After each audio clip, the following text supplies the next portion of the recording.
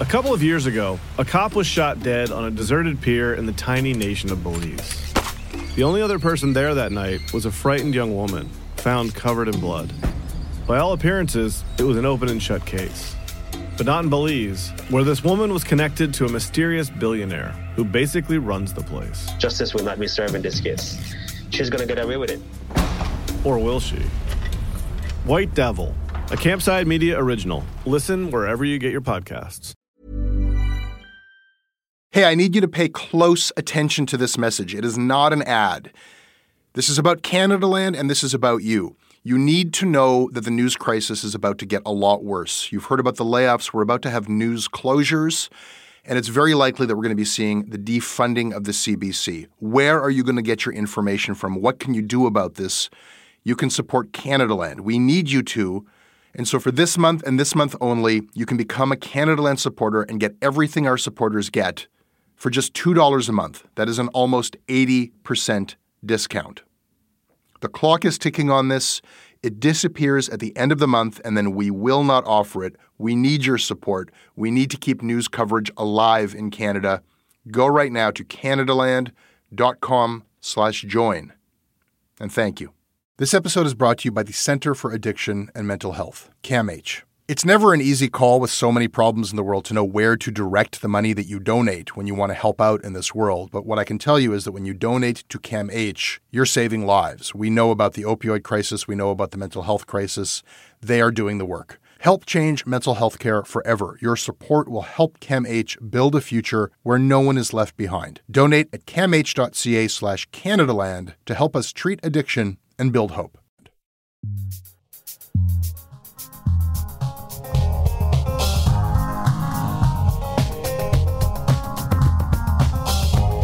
Jaron Kerr. Jesse, how's it going? Deputy editor from right here at Canadaland. Happy to be here. Welcome to Shortcuts for the first time. Today, Jaron, was there collusion? Was there obstruction? And for God's sakes, why are we paying more attention to Mueller than SNC-Lavalin? And we will talk about Apple sliding into our news feeds like a non-consensual U2 album. That sounds interesting. Yeah. Glad to have you here.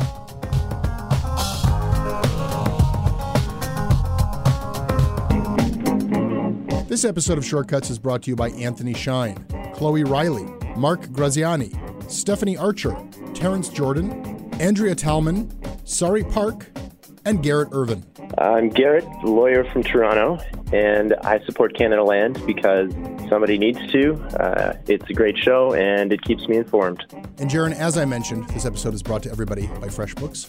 You are not a freelancer. We have made an honest man of you. You are a staff employee of Canadaland. You don't have to send invoices. No, I mean, you let me freelance if I wanted to, so I guess it's useful. That is true. You are free to freelance, but you don't have to. You could just work on Canadaland stuff all the time. Let's change the topic and talk about FreshBooks. A lot of people say to me, Jesse, they say, I don't need to pay for FreshBooks. I can just send an invoice using Microsoft Excel, Microsoft Word. I can send it in an email, for God's sakes. Why should I spend money on something that I don't have to spend money? And that is true, and that's how I used to send my invoices. But you know what actually does cost you money is filing your taxes too late, because you know that your taxes are a goddamn mess and you don't want to even touch them. So you put it off, and then you file late and there are penalties. That is just one of the many ways that I realize FreshBooks actually saves me money. There are many others that I've been going through. You will save time. You will actually save money. You'll save clients that you otherwise would lose. You'll save from penalty fees. And you will just make managing your small business or your freelance practice that much more pleasant.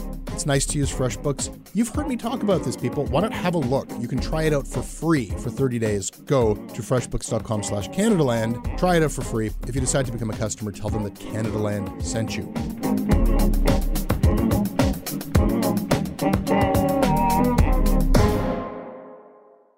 They feature the work of some of the world's best journalists. They cover the world of sport. They bring today's business, innovation, and technology into focus. And they tell stories that give us perspective. All of these magazines come to life in an all-new service that we call Apple News Plus. Apple News, Jaron, are we saved? We are not. No? We are definitely not saved at all. I'm going to start with the disclosure which is that we have been in touch with the Apple News Canada team. We've been working with them. There's no business relationship in terms of money changing hands. Like we can do that with ads or with subscriptions. We don't have subscriptions for our news. Our policy with news is like, we want as many people to read it for free as possible, right? So we have all kinds of critical things to say about Facebook. We post our stuff to Facebook all the time because that's where people get their news. When Apple News was coming out, we knew that there's a good chance that this is going to be a major driver of traffic because it's the same philosophy as with podcasts. Anybody with an iPhone has the podcast app on them. Yeah. And we already knew because people like before Apple News's app was automatically put on everyone's phone like 2 days ago, you already had Apple headlines on your iPhone baked in if you swipe like to your search bar or past it. And you know from your time at the Star, like that drives an incredible amount of traffic. Like that's how a lot of people get their news. For sure. So we're like, okay, we definitely need to, like, this is just us fulfilling our mandate. And we got in touch with Apple News and they were nice, friendly people who helped us, you know, there's a certain amount of resource that we have to put into like formatting our stuff and making that kind of like go into our Apple News channel and look good and be compliant with their thing. And then it'll just work. So we're available on Apple News. We're working with them in that capacity. And yet we cover the news. So we have to be able to talk about them. So no business relationship. It's some sort of a partnership, I suppose. Yeah. You could construe it.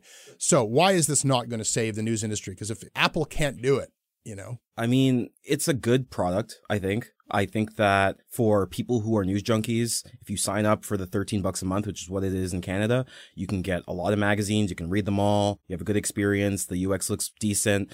But at the same time, you're not going to make a lot of money off of this. I think that the companies that are monetizing this, Apple is taking, according to a whole bunch of reports, Apple's taking half of the profits right off the bat. And then the other 50% is going to be split amongst the rest of the publishers based on how much engagement they get. So you have to be one of those big fish to get a decent chunk of that 50%. If not, you're basically siphoning off pennies, right? It's not going to be anything substantial. And you're cannibalizing your own subscription stream because a lot of people are going to go for the Apple thing and see a lot more value in that than subscribing to your paper directly. Absolutely, right? And the Star actually addressed this in an email last week to some of their readers where they basically said, hey, we're on Apple News. It's great. We like it. But please, please, please, please stay subscribed to the actual Star because you pay us $15 to $20 a month. We need that. And when you get that, you get all these other special things like their newsletters and like some of the wire services that they pull from and some other stuff and all the political coverage. You're missing a lot if you're only on Apple News. Let me stop you there here. What a weak, weird, convoluted marketing message from the Toronto Star. Like on the one hand,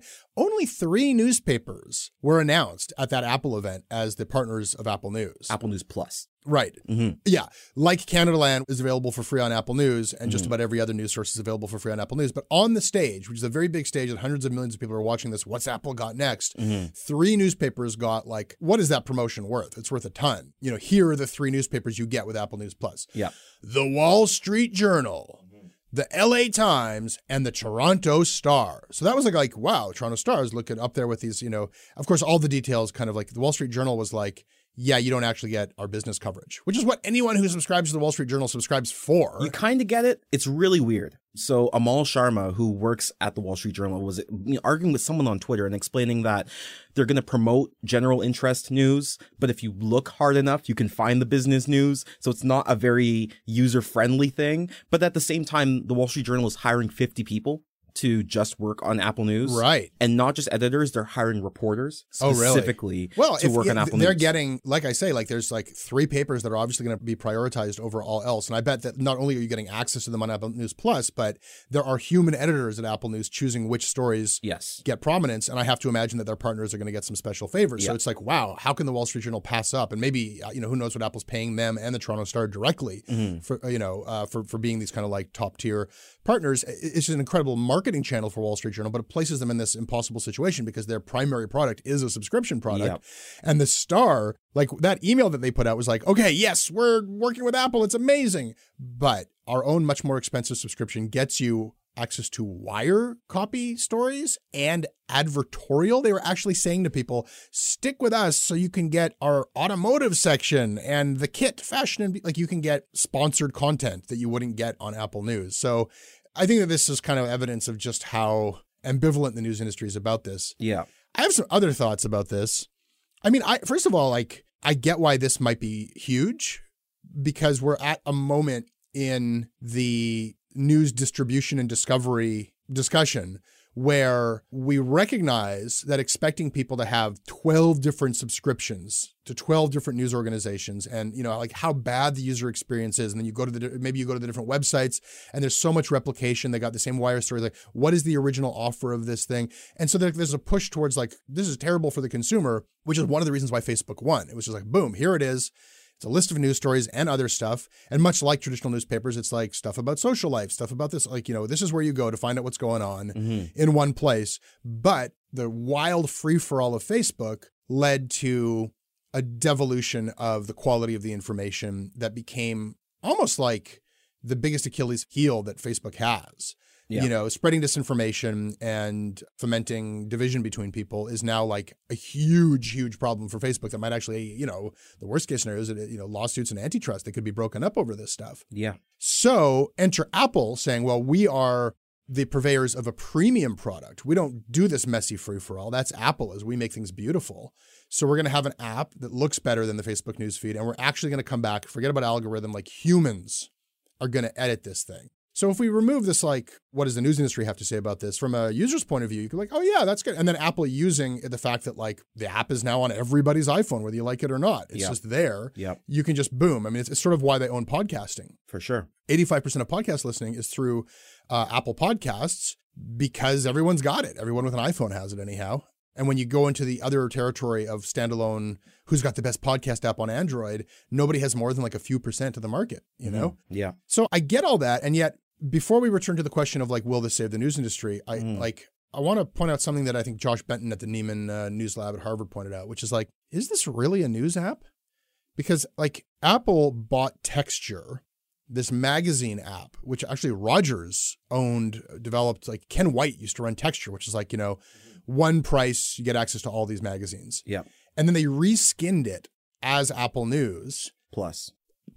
And then they've got this little Harry Potter thing of like, the cover of National Geographic has a moving image and it kind of looks like ooh gee whiz for the big Apple event. And all of this hype that this was going to be the new news app. And then they come out with like, we've got 3 partners in the paid tier. Yeah. And like you said, this huge, like, at least within the industry, a scandal when they announced that like, unlike app developers who get, you buy an app for $10 with Apple, the developer gets $7 and Apple gets $3. So not only is it a 50-50 split, way worse for the content creator in this environment, but it's a Spotify model where you're not actually paid you don't get $7. You don't even get $5. Right? You share $5 based on who reads what, which again is pushing news into a clickbait. Yes. Because now engagement is what gets you paid. Yeah. As opposed to people saying, I'm going to subscribe to the Toronto Star, and then that gets you, and then you share the money with Apple. No, it's like how much of actual time. So now you're pushed, if that becomes a revenue stream of any significance, now you create an ecosystem where everyone's just going to be like trying to get the most clicky headlines possible. Yeah. I don't know about this thing. Yeah. And I got to say, like, it always felt a bit gross, like growing a news business on somebody else's platform. Facebook was always ancillary to what we do, but, that was where a lot of people got our headlines. And, you can't help but like wonder, how is the algorithm going to treat this? And you try to kind of like make the image work for the algorithm, can't have too much text in the image. Yep. You're kind of start to serve Facebook. Sure. Now you've got Apple, where it's not an algorithm you're serving. I'm writing an email. There's a team of 3 people. And I think that, I don't know that they have any confidentiality, but it also hasn't been publicized. It's Steve Maich, formerly of Canadian Business. He was over at Rogers, Rogers Publishing, Maclean's. So he's running the thing. Nicholas Kohler, who used to write for Maclean's, is one of the human editors, and Jess Ross is one of the editors. And now, if we want a featured spot, if we want a lot of people to read our stories, we like send an email to those editors saying, hey, we got something good coming, maybe Apple people, and like right from the bat, the discretion of Apple to decide what news is important. Like one of the first headlines I read on Apple News was, Apple's big event was much different than any other, and it's a sign the company is moving in a new direction. So that's one of the headlines they chose for launch day. Right? So now, it is news. Meet the new gatekeepers. Like, if this is a big hit, it's 3 people. And I think only 2 of them are actually doing the day-to-day news curation, who are deciding like what's on the front page of the newspaper, basically. And like, anyone who's using Apple News reading this, like you'll have to dig a little bit. You can look up Canada Land and then you can say, I want to subscribe to this channel, and then you'll get our stuff. Follow it. It's more following the channels when it's on Apple News. Yeah. What, you press a little heart button? Yeah, press a little heart and then you're following it. It'll show up in your feed more. That's how it works. End of promotional message. But if we're going to be fighting with every other news source to say to these 3 editors, we have something today that we think everybody should know about. And then they'll look and see like, well, is this formatted to look great on our our app, and do we agree that this is a good news story? And probably do Apple's interests figure into this based on the first day of headlines? Maybe a little bit. Possibly, but I mean, at the end of the day, you have to pick a side, right? Do you want human editors or do you want an algorithm? I wrote an opinion piece 3 years ago. I think it was 3 years ago in the Globe and Mail, right after Gizmodo exposed that somebody who worked on the curation team at Facebook, the news curation team, was a conservative and said that they are shutting down conservative views. And then after that, Mark Zuckerberg met with Glenn Beck and all these other conservatives to say, no, we like you guys. We want you to know that you're welcome on our platform. And guess what they did? They fired all of the human editors. Yeah. And guess what happened the next day? When it was just an algorithm running the trending platform, fake news at the very top. Yeah. Actual fake news, Sure. Actual false stuff, right? And now if you look, people like Kevin Roose at New York Times are tracking what news shows up on Facebook the most, and it's all right-leaning pages, right? There's nothing necessarily wrong with that. But my point is they decided to get rid of these human editors because they thought, oh, they're biased. And then you get an algorithm that produces similar biases or different types of biases or skews things in a different way. And it's much more reckless because you don't have anybody looking at it to say, okay, well, that's obviously fake or that source isn't good. This is all about engagement now. Now the bias is towards engagement. Who's going to click the most? Who has the most clickbaity headline? You don't have humans there to sort of say, okay, well, this is a more reliable source or not. So sure, you see that Apple headline on Apple News and it's very endearing to Apple and you might kind of cringe at that a little bit, but at least, on a day-to-day basis, you have real people who have experience in the news industry who can make more discerning decisions than an algorithm who doesn't really care about journalistic ethics or reliability. It's hard to build those things in. So, I mean, there's pros and cons to both, right? I agree. Human curation over algorithmic. I think that for all this hype about AI taking all of our jobs, AI kind of sucks. And if your business is built on clicks via fake news, you can get around the AI. You can game the AI. And a human will spot that really quickly, especially journalists who are trained in verification. We're like, that doesn't look right. Let's have a look at that. Yeah. That's not where I think we may differ. And I think, hey, Apple's a private company. Like, if they want to actually hire journalists to put together a quality aggregation of news headlines from willing partners, why the hell not? I question whether it's going to work. And I want to kind of explore this a little bit. I don't question whether or not it'll be a hit. I don't know. I think that they've certainly got a good shot of this being a success. What I question is, and what's become clear is, Apple, as they move into this new, they want monthly recurring fees because they can't sell iPhones the way they used to, they see news as a profit center for ongoing subscription. And they're actually being more aggressive in the profit sharing than they were with apps or with music, right? And I think that they're going to hit a wall because I don't think that this is going to make meaningful money for any news organization. It's going to be very hard to build a business on this. And that's why the New York Times and Washington Post said, forget about it. We're not going to do it, right? So let's explore that a little bit, right? If they've just created another way that we could get exposure but not cash, then our crisis continues. And our crisis, I think, is becoming their crisis. I think that news as a source of money, especially in the context of the way Apple makes money at that scale, is nothing. It's pennies. Yeah. But news, in terms of how much of users' time it occupies, is a very big deal. Forget about even the social mission of news and that stuff for a second. Let's just talk about people using Apple products, people using Facebook products, people using this stuff, concern themselves with news. It's one of the main things we do with their stuff. Yeah. And if news continues to be destroyed because we're not making money, then that vacuum is going to get filled with lower and lower quality news. And the way that we use Apple products and the way that we use Facebook is going to get shittier, and they're going to find themselves more and more targeted as the platform through which we get lousy shit. So I think what we're seeing is, and this is backed up by what Google's doing now, they're starting to realize that if the news business goes down, it's really bad for them. And so now Google's not looking at news as how can we make money off of the news business? They're actually pumping money into local news. Yeah. Because they're okay, well, what will it take for us? Where should the news subsidies come from? Yeah. I'm against taxing Facebook and Google to pay for news, but I don't see any reason why Facebook and Google and Apple and those companies shouldn't be actually subsidizing it themselves. Yeah. Making it possible for high quality news to get generated. What is Apple thinking trying to get a 50% cut of our news subscriptions? They really should be trying to make sure that there is a future for the news business. Sure. And I don't disagree. And, speaking of the Wall Street Journal, I think two things about them. One is that they actually published a piece a couple of weeks ago. People are hungry for local news on platforms like Facebook, but the problem is there isn't any anymore, right? You live in a small town and you want your local news in your Facebook feed, and that was supposed to be something they're working on.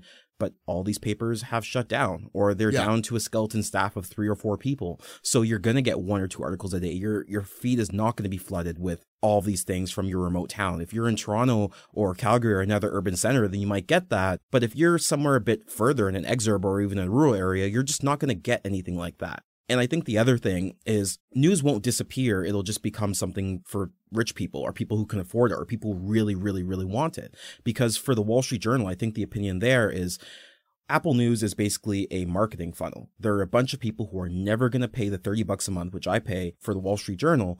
If we can even get people to look at our stuff and kind of be interested, and we can convert maybe 10% of them to try us out on, the introductory $1 a month trial, whatever it might be, we might actually make some real money off of this, because they know that the Apple News audience is not the same as the direct Wall Street Journal audience, right? So for them, it's just like, let's introduce people. We have a hard paywall on our website. Let's see if we can get ourselves out in public and see if anybody bites. And if they do, then great. If not, it's kind of just a marketing thing and they're not really losing anything. But yeah, I don't think it's going to save anyone's business. I don't think anyone should think that. I think it's a chance for more traffic, more reach, which might help a little bit. But I think we all know that that's not the be all end all. That doesn't turn into dollars, right? It didn't save the business the first time it happened. I mean, all I could think about when I saw this Apple event with all these magazine covers was when Steve Jobs rolled out the iPad. And what was one of the original selling points of the iPad was like, magazines, this is the next generation of magazines. This is how you're going to read them. That didn't happen at all. The magazine business is almost doing worse than the newspaper business. Yeah, it did not work. This is the same thing that's happening with podcasting, by the way. Like right now, the BBC is pulling its podcasts off of Google Podcasts and, saying like, we want to own the relationship. You have to listen to our podcasts on the BBC app. Yep. And, Spotify buying Gimlet is like, okay, Gimlet stuff is going to be increasingly, it's probably, you're going to have to get Spotify if you want Gimlet's podcasts. Yeah. So the thing that made podcasts work in the first place, which is just this open format of RSS, which like you can get any podcast on any podcast app, was the way that the podcast thing happened. And now it's going to be like bundled and paywalled and exclusive. And, Apple might follow suit. They've got 85% of podcast engagement with their tool, but now that they see it getting commercialized, maybe they'll see a buck in it if Spotify works, and then they'll try to, they'll lose almost all of their listeners to, Yeah. So, I think that like the value of that open format is what everyone's forgetting. Yeah. Chief among them, like content producers. That openness benefits us. For sure. Yeah. And I mean, I think things like RSS, it's a great democratizer, right? And that's the reason why people who are making money off media want to get away from it. Because I still read my news on RSS, but I have to pay for a service to make RSS feeds on news sites that don't use RSS anymore because it doesn't benefit them, right? These are the sorts of things that might benefit the consumer, but they're not going to benefit the person who wants to make a buck. Because if you want to own the relationship, then you don't necessarily want your content appearing next to someone else's content. You want someone to go into the BBC app, for example, and see other BBC shows and cross-post and cross-share. Well, you want their email address when they subscribe to your newsletter. You want their data as the pixels follow along your advertising. This is what the Star's actual plan is, But, like no one has created a better news delivery system than the open internet. It is the most efficient, incredible. You can reach so many people instantaneously. Whatever people want to receive it on, they receive it. The open internet, if you didn't have to make money, then things like RSS and like the web are just, you're not going to improve upon that. It's the best thing ever. So you're actually degrading products in order to make them profitable, which is why the problem that I'm most concerned with solving is there a way of maintaining that while getting people to pay for it? And I think that the model of people paying for news so that other people can have it is one that has not been fully explored. It's really powerful. It's really powerful that I'm paying for the Wall Street Journal to exist. And what if they gave away everything that I'm paying for to everyone so that information could be like that? It's such a value add if you position it the right way. Yeah. And, I feel like the scarcity model of getting something that you couldn't otherwise get, it kind of appeals to people's most kind of miserly and protectionist instincts. And I think there is a way to monetize that ubiquity. Sure. I don't know. Yeah. People say I'm a dreamer. You're not the only one. Jaron, you work here, so you should know that we have this thing called Duly Noted. Yes, I do. I know it. It would be bad if you didn't. Okay, I'll go first. I would like to duly note that Jason Kenney is afraid of 69. That requires explanation? I think so. Yeah, I'm sorry for I'm not the one who put the idea of Jason Kenney in 69 in the same sentence, thought, Jason Kenney did that by accident in his efforts to separate those things. I still haven't explained. Okay, last week, Jason Kenney, who of course is likely going to be Alberta's next premier, staged a bit of political theater, a press event, and his team noticed that he was about to speak in front of a highway sign that said 6.9 meters. And they got nervous. Can we have the boss with 69? That's just asking people to make jokes. Of course. About 69 and Jason Kenney. We can't have that. And so, geniuses that they are, somebody had a roll of tape and adapted the sign to read 8.9. And they did a very bad, sloppy job of it. It was very noticeable. Yeah. And so people said, what's going on over there? And then had to be revealed that this is what happened. And here we are talking about it. Well, it's hilarious. Grow up, Jaron. Duly noted. Do you have a duly noted for us today? I do. There's a story in the Washington Post about a guy named Adnan Virk. Have you heard of him? I have not. So Adnan Virk, I grew up watching him on The Score. I'm a big sports guy, and he was on The Score when it was still a TV channel. He is an anchor at ESPN, or was an anchor at ESPN until very recently. So there's this Toronto guy. I haven't heard much of him because ESPN... Wait, he's a sports guy? He's a sports guy. And you asked me if I'd heard of him? Yeah, I don't know. Why are you fucking with me? Went to Ryerson, he's from Toronto. But anyway, made it big, went to ESPN, was doing baseball stuff and some college sports stuff. Heard from him every once in a while, but he kind of disappeared from my mind until there was this story about him being exposed in this leak investigation. Basically, he was accused of leaking some information to a sports media site called Awful Announcing, and then ESPN decided to part ways with him. It was going to be a whole legal thing, and they decided just to say, you know what, we think you did it, and you got to go. Did what? Leaked information, it's proprietary information about like baseball programming, stuff that sports media nerds would be interested in, but ESPN did not want that stuff coming out. In the article with the Post, Virk admits to leaking this information, and now he's joined a place called DAZN. Have you heard of DAZN? You know that I have not. Okay, so DAZN is a sports streaming company. It's, live sports of the future. You watch it on your iPhone, you watch it on your laptop. What makes this interesting, one is, this is sort of one of my heroes growing up, sort of being implicated in this crime. And the other thing is he goes to DAZN, and the person who heads up the North American operations for DAZN is John Skipper. John Skipper is the former president of ESPN, and he had to leave after he was extorted because of his drug addiction. Someone was going to expose him for being, basically addicted to drugs, and he decided to leave before someone could out him. So he's kind of joined another sort of disgraced fallen ESPN figure at this new sports company. So for all these reasons that are not so savory, they've kind of joined the sports company of the future. So that's a lot of things that just kind of perked up in my mind, and I thought the scandalized sports startup. Yeah, exactly. Yeah, that's one way of putting it. Duly noted. Oh, I have one last one. I need to duly note a correction. Last week when I was listing all of the white terrorists, the angry white men who had committed mass shootings, I mistakenly listed the Orlando Pulse nightclub shooter among them, and of course that was not a white shooter. I regret the error. And there's been questions about like our corrections policy, like minor corrections will usually just throw up on the show notes when it's a podcast, like a little technical thing. But that's a bigger error, I think. For sure. It sort of like runs contrary to the point that I was making. For sure. Yeah. And when that happens, we try to kind of like give the correction as much space as the error itself. Duly noted. This episode is sponsored by BetterHelp. It's amazing the things that we tell ourselves to talk ourselves out of getting help. Anybody who's actually gotten help knows that the process of getting things off your chest, of taking your stressors, your problems, and just like not letting them be bottled up, working through just conveying them to somebody, half of the battle is just doing that. You unburden yourself. And you know what? If you have a real mental health professional, no, they don't have magic bullets or magic words that make it all go away. But often they can help you see things a little bit differently and guide you to strategies or tools or to a new perspective that actually does help. As the largest online therapy provider in the world, BetterHelp can provide access to mental health professionals with a wide variety of expertise in mental health. Because you listen to this podcast, you get 10% off of your first month at betterhelp.com/Canadaland. That's betterhelp.com/Canadaland. This episode is brought to you by Douglas, a mattress trusted by more than 200,000 Canadians from coast to coast to coast. Trust is important. There are a lot of mattress lies out there, a lot of mattress liars.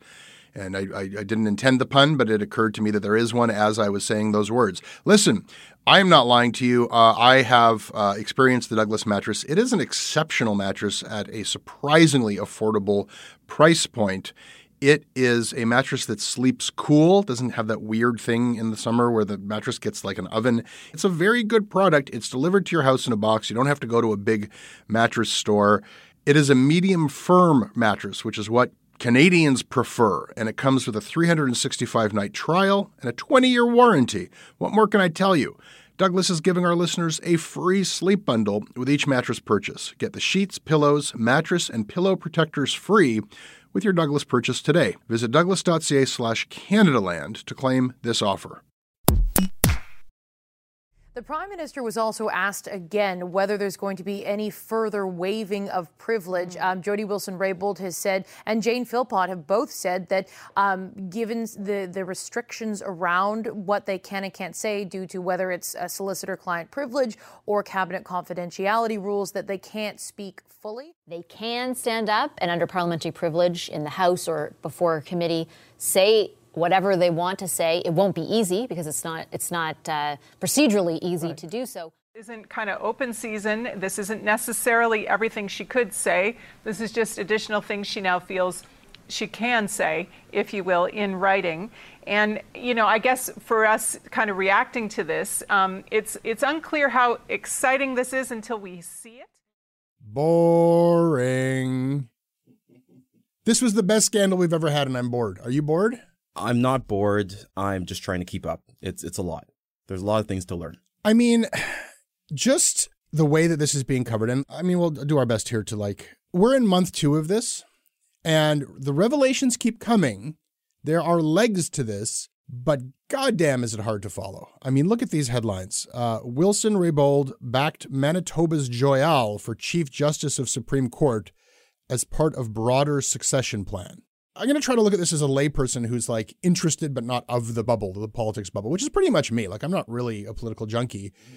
And I know the background with SNC-Lavalin. I know why we're talking about Jody Wilson-Raybould. And suddenly you're throwing at me Manitoba's Joyal for Chief Justice of Supreme Court. And then you dig into this, and what you're actually reading is that there was this conflict, but then there's a subtext to, it seems like, oh, well, maybe there's other reasons why the PMO didn't like her besides this conflict over SNC-Lavalin. Maybe it was this conflict over this judicial appointment. And then there's a subtext to that, which is, well, how are we knowing about this? There's obviously a leak. Is the leak from the PMO's office? Well, if so, that's outrageous. They should not be leaking this stuff. And I was trying to follow along at home a Twitter exchange between Robin Urbach and Supriya Dwivedi where they got confused. They're like, wait a second, is the idea here, the editorial hypothesis that's unconfirmed, that there's a leaker in the PMO's office, or that Jody Wilson-Raybould leaked this? And then Robin was like, wait, with reference to which story? And they couldn't. Yeah. I mean, compare this to the drama that has just sort of concluded in the US, where a political potboiler was spooled out by Rachel Maddow, by many others, by the Daily New York Times, day by day, twists and turns where we focused on a couple of key questions. Did Donald Trump collude with Russia on the election, and did he obstruct justice? Yeah. And there's a million procedural things there that if you wanted to make it boring, you could focus on. Instead, they focused on that, and it sounds like I'm saying that's a good thing. Obviously, that was a terrible idea.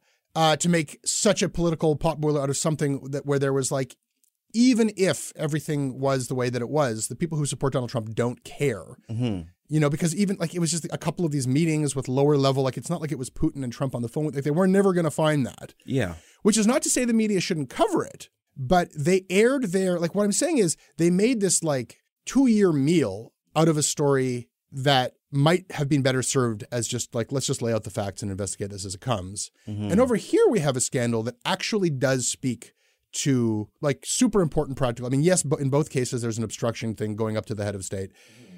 But in our case, you have the idea of crony capitalism in Canada finally being exposed. Mm-hmm. You have actual supposed jobs on the line as one perspective on it. You have a major company pulling out. You have possible illegal activity from the Prime Minister. I don't know. I kind of feel like when it's all said and done, this is actually a more important and dramatic scandal that we're making into the most boring thing we possibly could. Yeah, I think that there's a couple differences.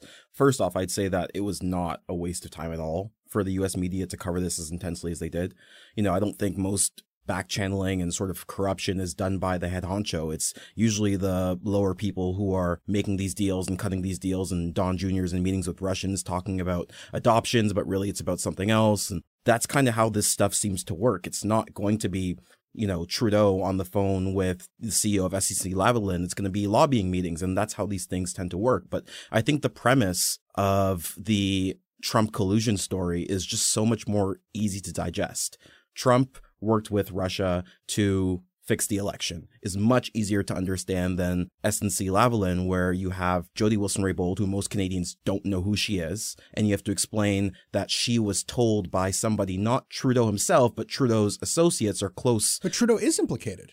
Yes. There was direct communication. But the idea is that it's butts, and who's butts, and then there's Wernick, who's Wernick. They were pressuring Wilson-Raybould to tell some, public prosecution service, who knows what that is. You have to explain what that is. It's not her doing it. It's her telling them to do something or not to do something. It's just way more cloudy. You start with something that's way more difficult to understand with a much smaller audience. This is some scandal. Who understands? And then the out is so much easier. It's so much easier to say, well, jobs, jobs, got to protect the jobs. That's way easier than, how do you explain away a president possibly colluding with Russia? It's just easier to explain away SNC, I think.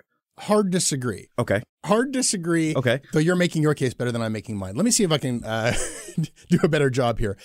I mean, I think that all of this stuff is complicated, procedural, and involves all sorts of legal details and mechanisms, all sorts of policy procedurals that anyone is going to glaze over. Mm-hmm. Okay. And I do think that it's our job to give people a way to engage with a story. And I think we can go too far in that direction. Mm-hmm. I think that in the States, I agree with you that the media had to see this through and report on every detail of it. But mm-hmm. the media does a bunch of things. You sort of got like newspaper reporters and investigators who are like both just reporting on things as they come out publicly and digging for things that should be public. Mm-hmm. And then you've kind of got in the States, and not really here, a layer of analysis and commentary on cable news where they really do pick. They're not necessarily doing that work. Usually they're not doing that work. They're picking up on newspaper and they're choosing which stories. And then they are giving you like tonight, a new development, and they are helping you understand why this matters. It happens on radio too in the States in a way that doesn't happen here. Sure. They chose this story. And from the start, I felt like, I don't know if there's a there because mm-hmm. even if you get there, it's like Don Jr. with some lawyer who's maybe, and would it have mattered anyhow? And all of it is a great distraction from the fact that Trump had an incredible amount of support and the fact that the Democratic Party is dying for some reason to believe that this was all just some fluke or some cheat. Sure. There was actually a destructive aspect to it. Compare that to here. There's a choice, right? You can just like make this about like, I mean, my God, look at, we've got these like mechanisms by which we're supposed to bring truth out. The Justice Committee, the Ethics Committee, the Ethics Commissioner. Then you've got all of these things that are keeping the facts hidden. Solicitor-client privilege, cabinet confidence, secrets between sailors. Mm-hmm. I don't know. Like you're asking the public to actually wade into these things, distinguish between them, and you leave us in a situation, in a position that you just described, which is like, oh, this is incredibly complicated. And you're trying to understand difficult things with imperfect information. There's so much that's unknown. Yeah. But there is a bottom line here. Sure. The bottom line here is that some people know what happened. And one of them is the prime minister. Mm-hmm. And he could just tell us. One of them is Jody Wilson-Raybould, who could just tell us if the prime minister let her, gave her a full waiver to do so. What position is there for the press? Because look at the position the press has been taking in Canada.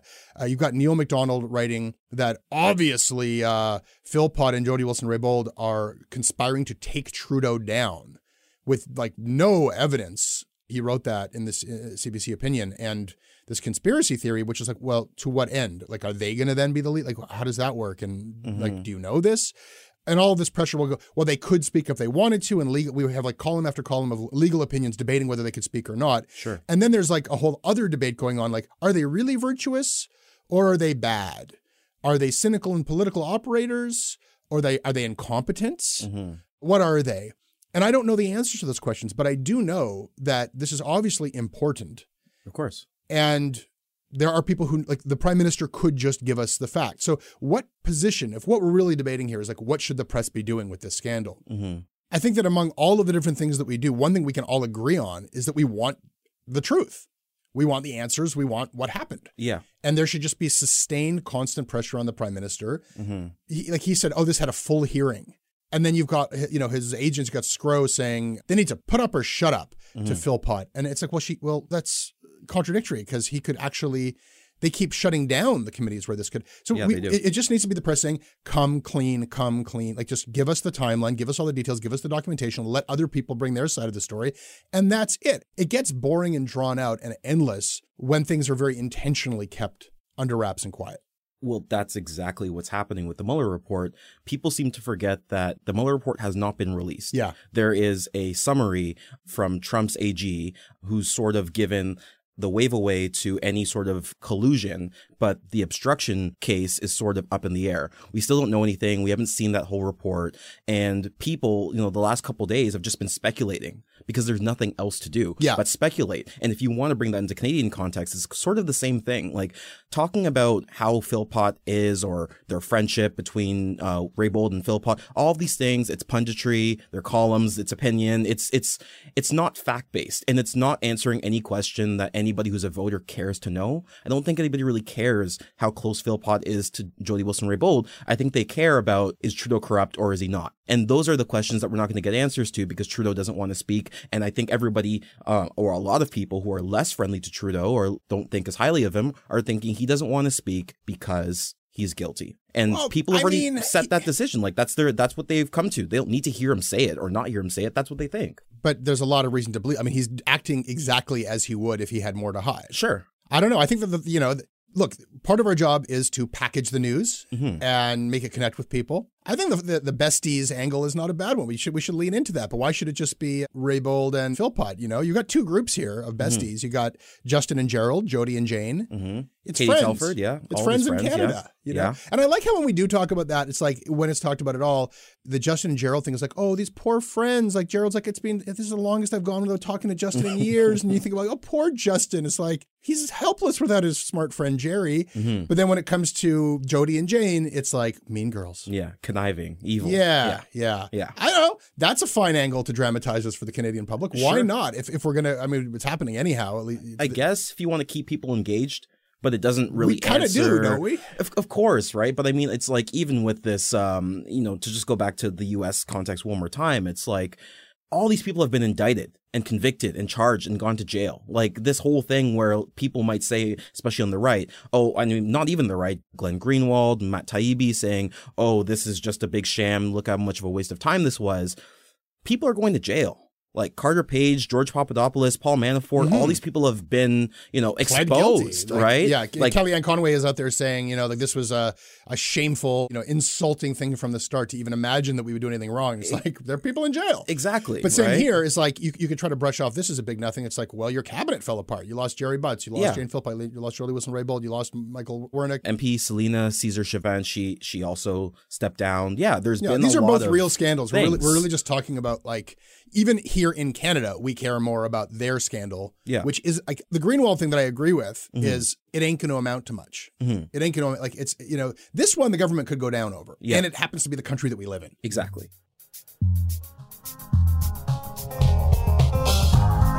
Okay, that's your Canadaland Shortcuts, my God. You can email me at jesse@canadalandshow.com. I read everything you send. We are on Twitter at Canadaland. Jaron, where can people find you? You can find me on Twitter at JaronOJaron, or you can also email me at jaron@canadalandshow.com. You can also find Jaron's stuff on our website, CanadaLandShow.com, and what you will also find there is a teaser for the new season of Commons. Archie Mann did Corruption, now he's doing Crude. Canada's oil obsession, stories about oil, unlike you've ever heard before. Go listen to it now. Subscribe to Commons if you have not. This is going to be fantastic. This episode is produced by David Crosby. Our managing editor is Kevin Sexton. Syndication is by CFUV 101.9 FM in Victoria. Visit them online at cfuv.ca. If you like what we do and you want to receive ad-free versions of all the podcasts that we publish, you can get that when you support us with $5 a month or more at patreon.com/CanadaLand.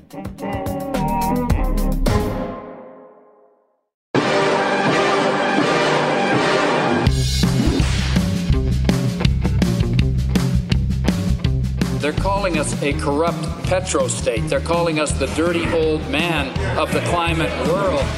When we were writing our vows, we said it would be for boom or for bust. I have approved pipelines that the previous government wasn't able to do. That's when the vandalism started. Shots fired at gas company offices. Gas well sites blown up, including one explosion set by RCMP as part of their undercover investigation. I grew up in a place where I couldn't even breathe, and that's not my fault. I don't know why the textbooks don't teach this. It is the major industry. This is why Canada was built. Canada is oil country. It's what drives our economy, divides our politics, and shapes our nation. This season of Commons is called Crude, and we're bringing you stories about Canada's relationship to oil. The good, the bad, the ugly, and especially the weird. And you would drop that into the well, into the oil pay zone, and you would set it off. So they're shooting missiles at the Earth. Yes.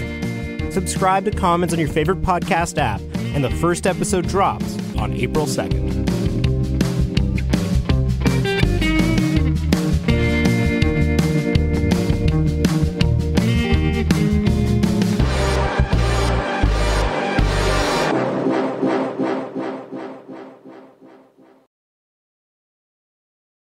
Hey, I need you to pay close attention to this message. It is not an ad. This is about Canadaland, and this is about you. You need to know that the news crisis is about to get a lot worse. You've heard about the layoffs. We're about to have news closures, and it's very likely that we're going to be seeing the defunding of the CBC. Where are you going to get your information from? What can you do about this? You can support Canadaland. We need you to. And so for this month and this month only, you can become a Canadaland supporter and get everything our supporters get for just $2 a month. That is an almost 80% discount. The clock is ticking on this. It disappears at the end of the month, and then we will not offer it. We need your support. We need to keep news coverage alive in Canada. Go right now to canadaland.com/join. And thank you. A couple of years ago, a cop was shot dead on a deserted pier in the tiny nation of Belize. The only other person there that night was a frightened young woman, found covered in blood. By all appearances, it was an open and shut case. But not in Belize, where this woman was connected to a mysterious billionaire who basically runs the place. Justice will not be served in this case. She's going to get away with it. Or will she? White Devil, a Campside Media original. Listen wherever you get your podcasts.